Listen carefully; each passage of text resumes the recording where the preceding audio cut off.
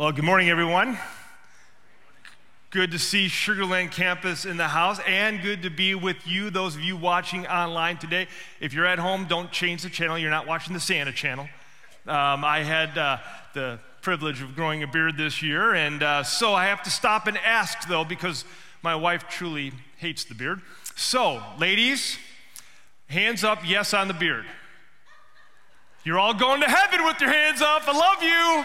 I love you. It's just more ammo to be able to go home and say, honey, the Sugar Land campus believes in my beard. They believe in my beard.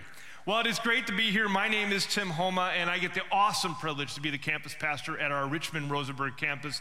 It has been great to do the Christmas tour.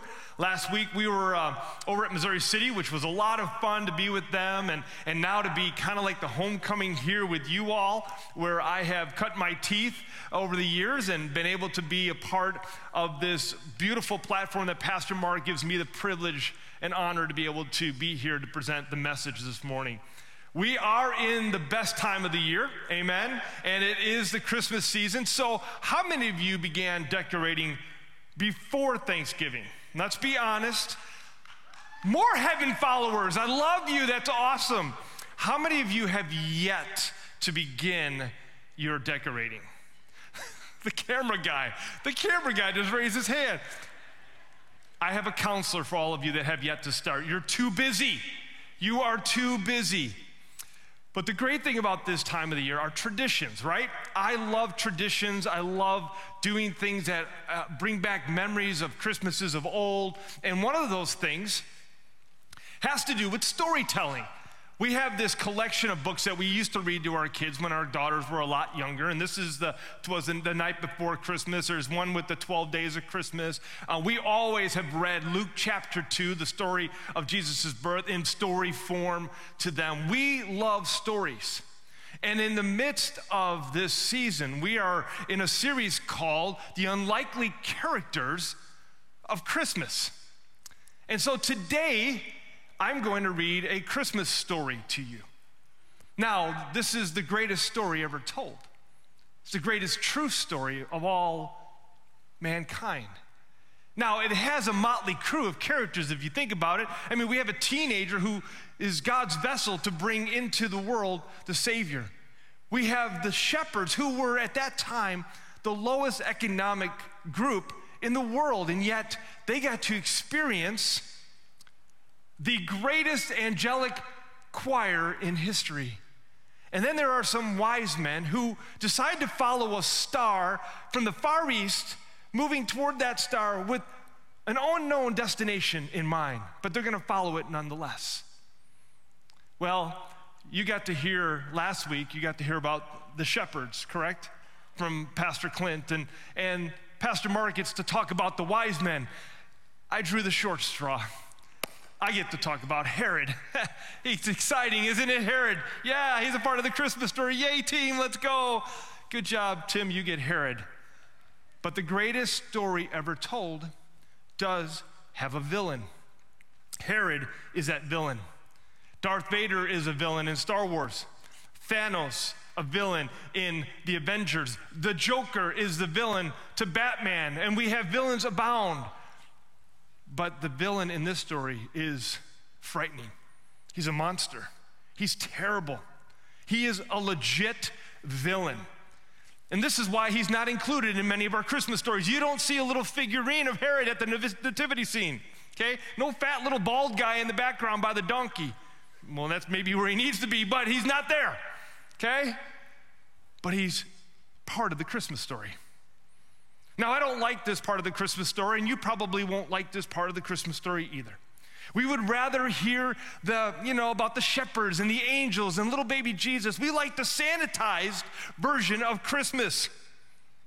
However, the Bible always tells us the true story. It informs us that there is a villain who is trying to stop Christmas. He opposes Christmas. And unless we go back to Bethlehem, at this time, at this event, and look at it, we will miss an important part of the Christmas story. We ignore the reality of the world that Jesus came into. Herod was the original Grinch who tried to stop Christmas. Okay, so who exactly was Herod? Well, there were many Herods in that day. Herod simply means king. And this Herod in this story is called Herod the Great, or King Herod. He was a builder. He was a constructor of impressive water systems. He loved architecture. He built some water ducts around the temple. He helped to rebuild Solomon's temple. He was very good at that kind of stuff. And even today, there are remnants of his building that still exist.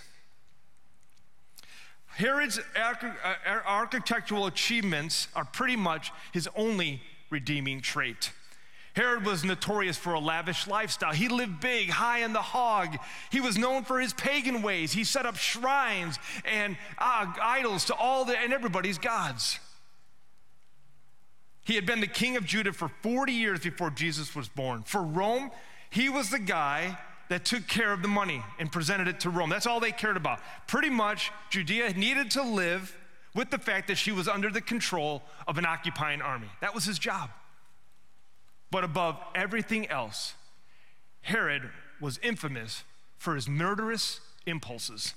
He lived with this overriding fear that someone was going to take over the throne, that they were going to come in and overthrow him. And at this point in history, he's already killed his wife, his 3 biological sons, his mother-in-law, his father-in-law, his uncle, and many others besides. In addition, Herod killed the final members of the Hasmonean family and had many of the members of the Sanhedrin executed. Caesar Augustus once said it would be safer to be Herod's pig than it would be Herod's son. The Jewish historian Josephus tells us just how despicable Herod was, that when he was dying, he arrested the elite citizens of Jerusalem in order that they would be executed at the moment of his death, so that someone would be weeping when he died. Herod was worse than any comic book villain. But Herod would learn an important lesson. It is futile to try to thwart God's plan. This morning, if you have your Bible with you, or your Bible app on your phone, if you wouldn't mind opening to Matthew chapter 2. It's part of the Christmas story, and we're going to look at it this morning before I read the story of Herod. Picking up in verse 1 of chapter 2, it says this: After Jesus was born in Bethlehem of Judea in the days of King Herod, wise men from the east arrived in Jerusalem, saying, "Where is he who has been born King of the Jews? For we saw his star at its rising and have come to worship him." And when King Herod heard this, he was deeply disturbed, and all Jerusalem with him. So one day, wise men come to Jerusalem looking, hey, where is this King of the Jews that we hear about? We've been following the star. Where is he at? We want to see him. It's striking that the text mentions that not only is Herod disturbed, but all of Jerusalem are. You would think they would have experiencing joy knowing that a liberating king had been born. But that's not the case, because people prefer misery of what they know instead of misery of what they don't know. It doesn't make sense, but it's human nature. Just because you know you're addicted to how things are doesn't mean you want to be delivered. And that's exactly why the arrival of Christ as king is so necessary. The story continues in verse 4. It says, So he, Herod, assembled all the chief priests and scribes of the people and asked them where the Messiah would be born.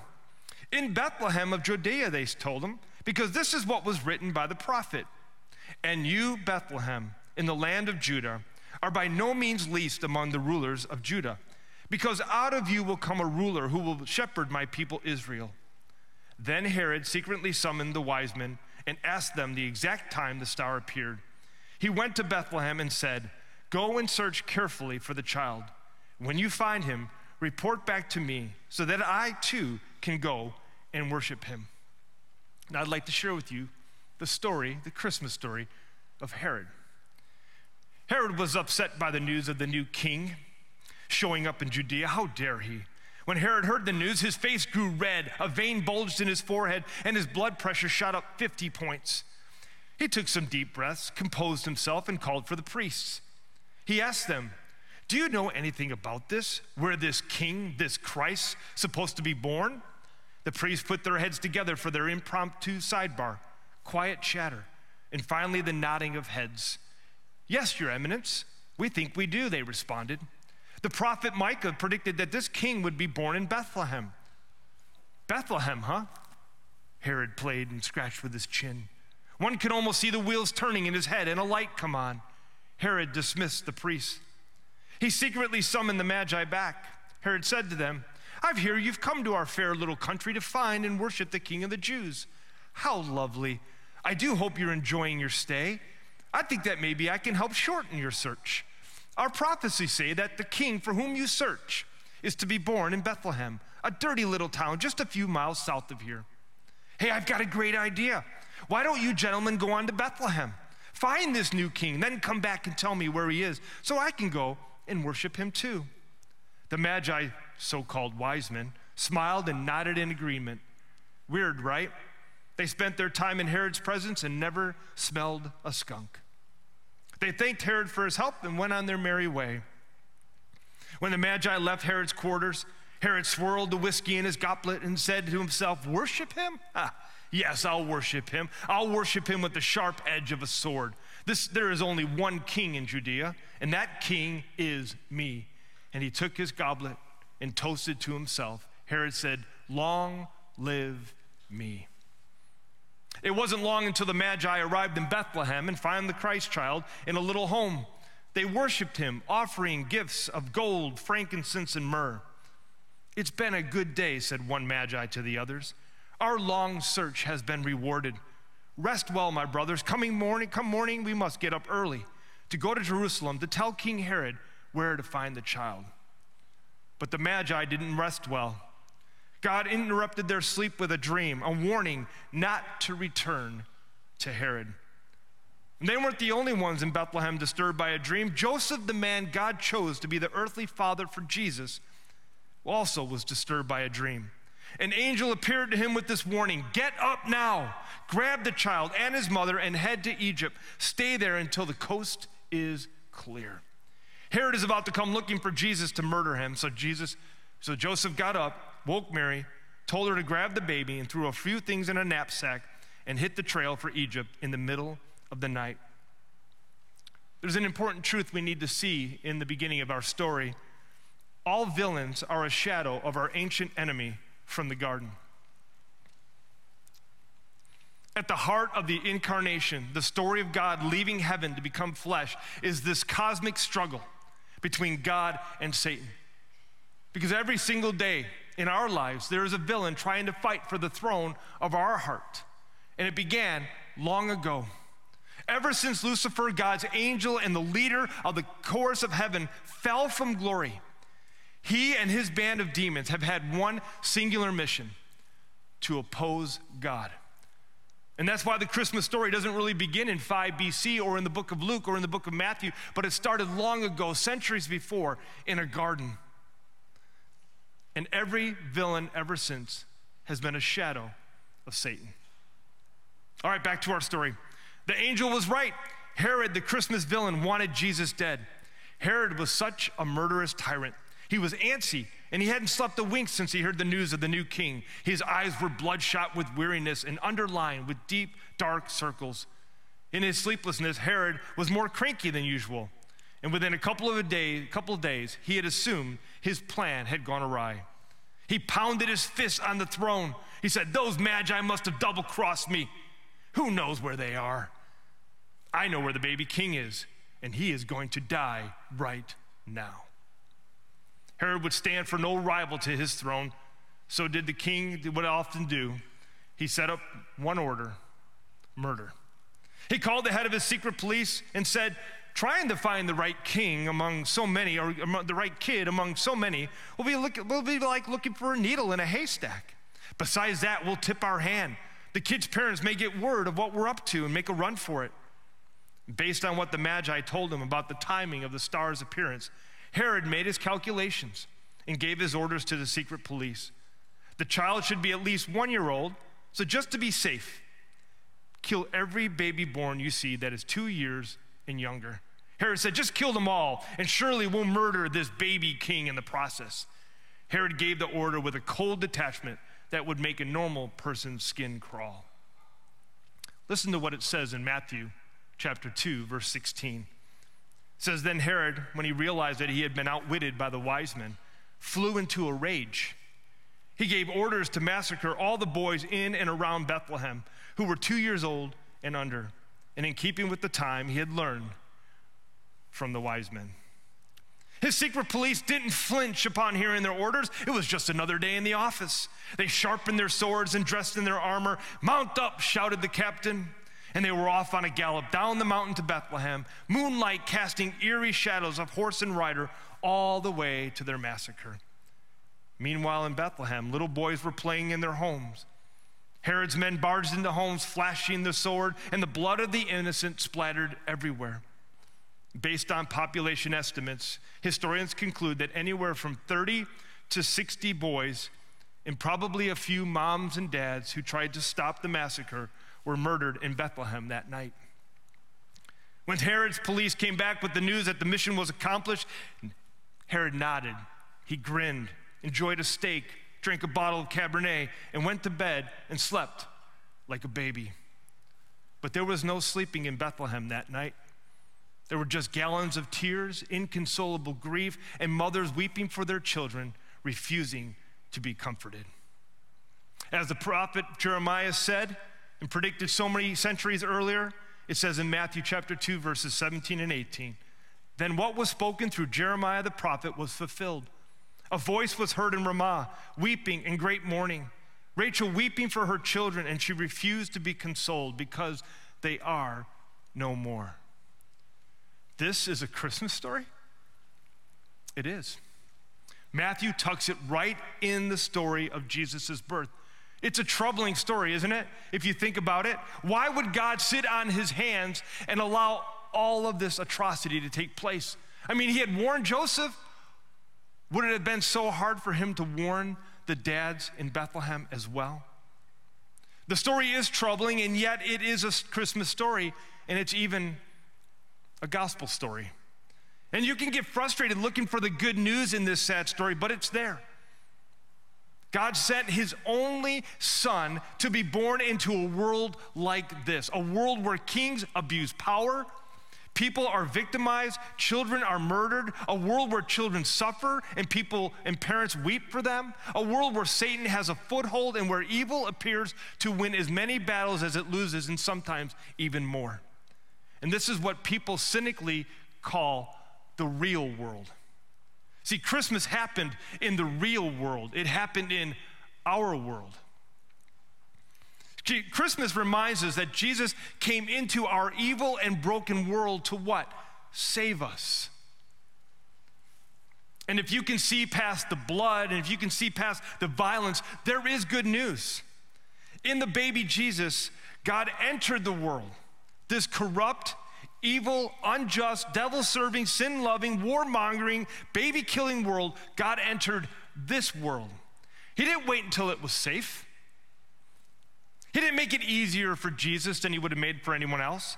God didn't send Jesus to a rich family and have him grow up in a lap of luxury. He didn't place him under the protection of a friendly government and have him being born in a state-of-the-art hospital. Jesus entered this world, the real world, our world, just as it is, with all of its intending evil and dangers. And before the Son of God could say one controversial word or do one eye-raising surprise miracle, the powers that be tried to snuff him out. But God entered this world. God came to this world not with a sword in his hand, but with a cross on his back. He came not to destroy the broken, sinful world, but to redeem it. Yes, Jesus got a pass on that wicked, bloody night in Bethlehem. God warned Joseph in a dream to get Mary and the baby out of there. Jesus escaped the slaughter in Bethlehem, yes, because you know why? It wasn't his time yet. He still had a mission. Jesus' time would come 30 years later. And it would happen on a hill in Jerusalem after being flogged like the living daylights out of him by another ruler. There was no sword for Jesus, only a nail and spear. And in the Bethlehem massacre, Herod thought he had gotten the best of Jesus. He hadn't. In the Jerusalem crucifixion, the powers that killed Jesus thought they had gotten the best of Jesus. They had not. Jesus rose from the dead. Jesus came to redeem the world, and he redeemed the world through a cross, and he sealed that redemption with the resurrection. That was God's plan. The cross and the resurrection and the promise of Jesus' return remind us that evil doesn't get the last word. God gets the final word. That's the gospel. That's the good news. And even though we live in a world where evil abounds, tyrants abuse their power, people murder children, innocent people suffer of all manners of kind, we can live in the peace of God because we know that how the story ends. And because we know that until that story ends, God is with us, Emmanuel.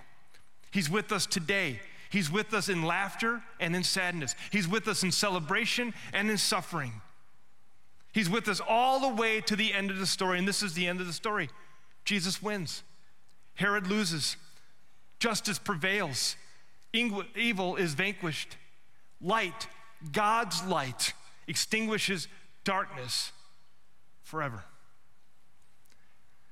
Christmas also reminds us that we must choose who will be our king, because every one of us in here has a little bit of Herod's heart. Not that we're going to go out and we want to murder the Christ, but we want the throne to ourselves, the throne of our life. So many of us want to negotiate that throne with God from time to time. One thing about Herod, though, even though he was paranoid, even though he was full of malice, he was terrible, he got it. He knew that he couldn't share the throne, and so he did everything he could to get rid of the threat. For many of us, we do the same thing in our life. We have villains trying to fight for the throne of our heart on a daily basis. Sometimes we are our own villains. We try to remove God when God makes it uncomfortable for us or leads us in a direction we may not want to go, and so we negotiate. To be honest, I have a little bit of Herod in my heart. I'm a negotiator. God, I will put you on the throne in my heart, and I'll let you lead until I get uncomfortable, until you tell me to do things that I don't want to do, and follow ways that I don't feel comfortable, or want me to act in ways that I don't love acting in those ways. I would rather respond this way, and you want me to respond that way. So what I'm going to do is I'm going to ask you to remove yourself from my throne so I can take over my throne. And here's the truth about this book. That whenever I have put God in the throne of my life, the center of my life, and I've allowed him to control and lead and lovingly guide my life, and I read it throughout this book, never once has he made a mistake. Never once has he forgotten me. Never once has he abandoned me. Never once has he steered me in a direction that harmed me or hurt me. Never once has he put me on a path that I didn't want, that was not filled with blessings and opportunities. Never once have I found any mistake in this book. And that's this season. Jesus is the reason for the season, but he's also the reason for every season. And when we allow him his rightful place in our lives at the throne, we can be assured that our life will be an adventure. It won't always be easy, but God will never leave that throne. He will stay committed to us, faithful to us, loyal to us, lovingly toward us, merciful toward us, and guide us on that way. So maybe this Christmas is a season that you forfeit the throne, that you stop trying to be Herod and fight for the throne, and humbly step away and say, Jesus, I can't continue to live this life with me in control, because I've messed it up. I have messed it up so many times when I have done it myself. And knowing that God will not mess it up, I'm going to put him back on the throne. Maybe this is the season that you do that. You're reminded of who Jesus is, the King of the world, Son of Man, who came down for you and I. Now, maybe this morning you are in need to talk to somebody about that. Maybe it's been a struggle. Maybe it's a time in your life that you have come to a point where you said, I need someone to pray for me. I need to talk to somebody about this. If you're watching online this morning, as soon as we finish here, you'll be able to go to our Next Step Center online and talk to somebody right there from your computer. For those of us here, we have a Next Step Center. You all know, it's right to my right and your left as you leave this morning. There are some wonderful people there. Would love to meet with you. Maybe you want to make a first-time decision. You're like, I want this Jesus in my life. I want this loving Father, Son who came down to this earth for me. I want his Son in my life. And they would love to meet with you and pray with you and talk to you what that means. For any next step you want to take in your journey, we have people here who would love to pray with you and meet with you. Can we pray? God, we thank you for today. We thank you, Lord, that when you are on the throne of our lives, our life is where it needs to be. It doesn't mean it's going to be easy. We know that, Lord. We know that life comes with struggles and difficulties and heartache and some grief. But yet, Lord, your word says that you never forsake us. You never abandon us. You'll always be with us. So if that's the case, why wouldn't we want you on the throne of our life? So, Lord, we step away from the throne. We will trust you no matter how uncomfortable it gets, no matter how out of the box it gets.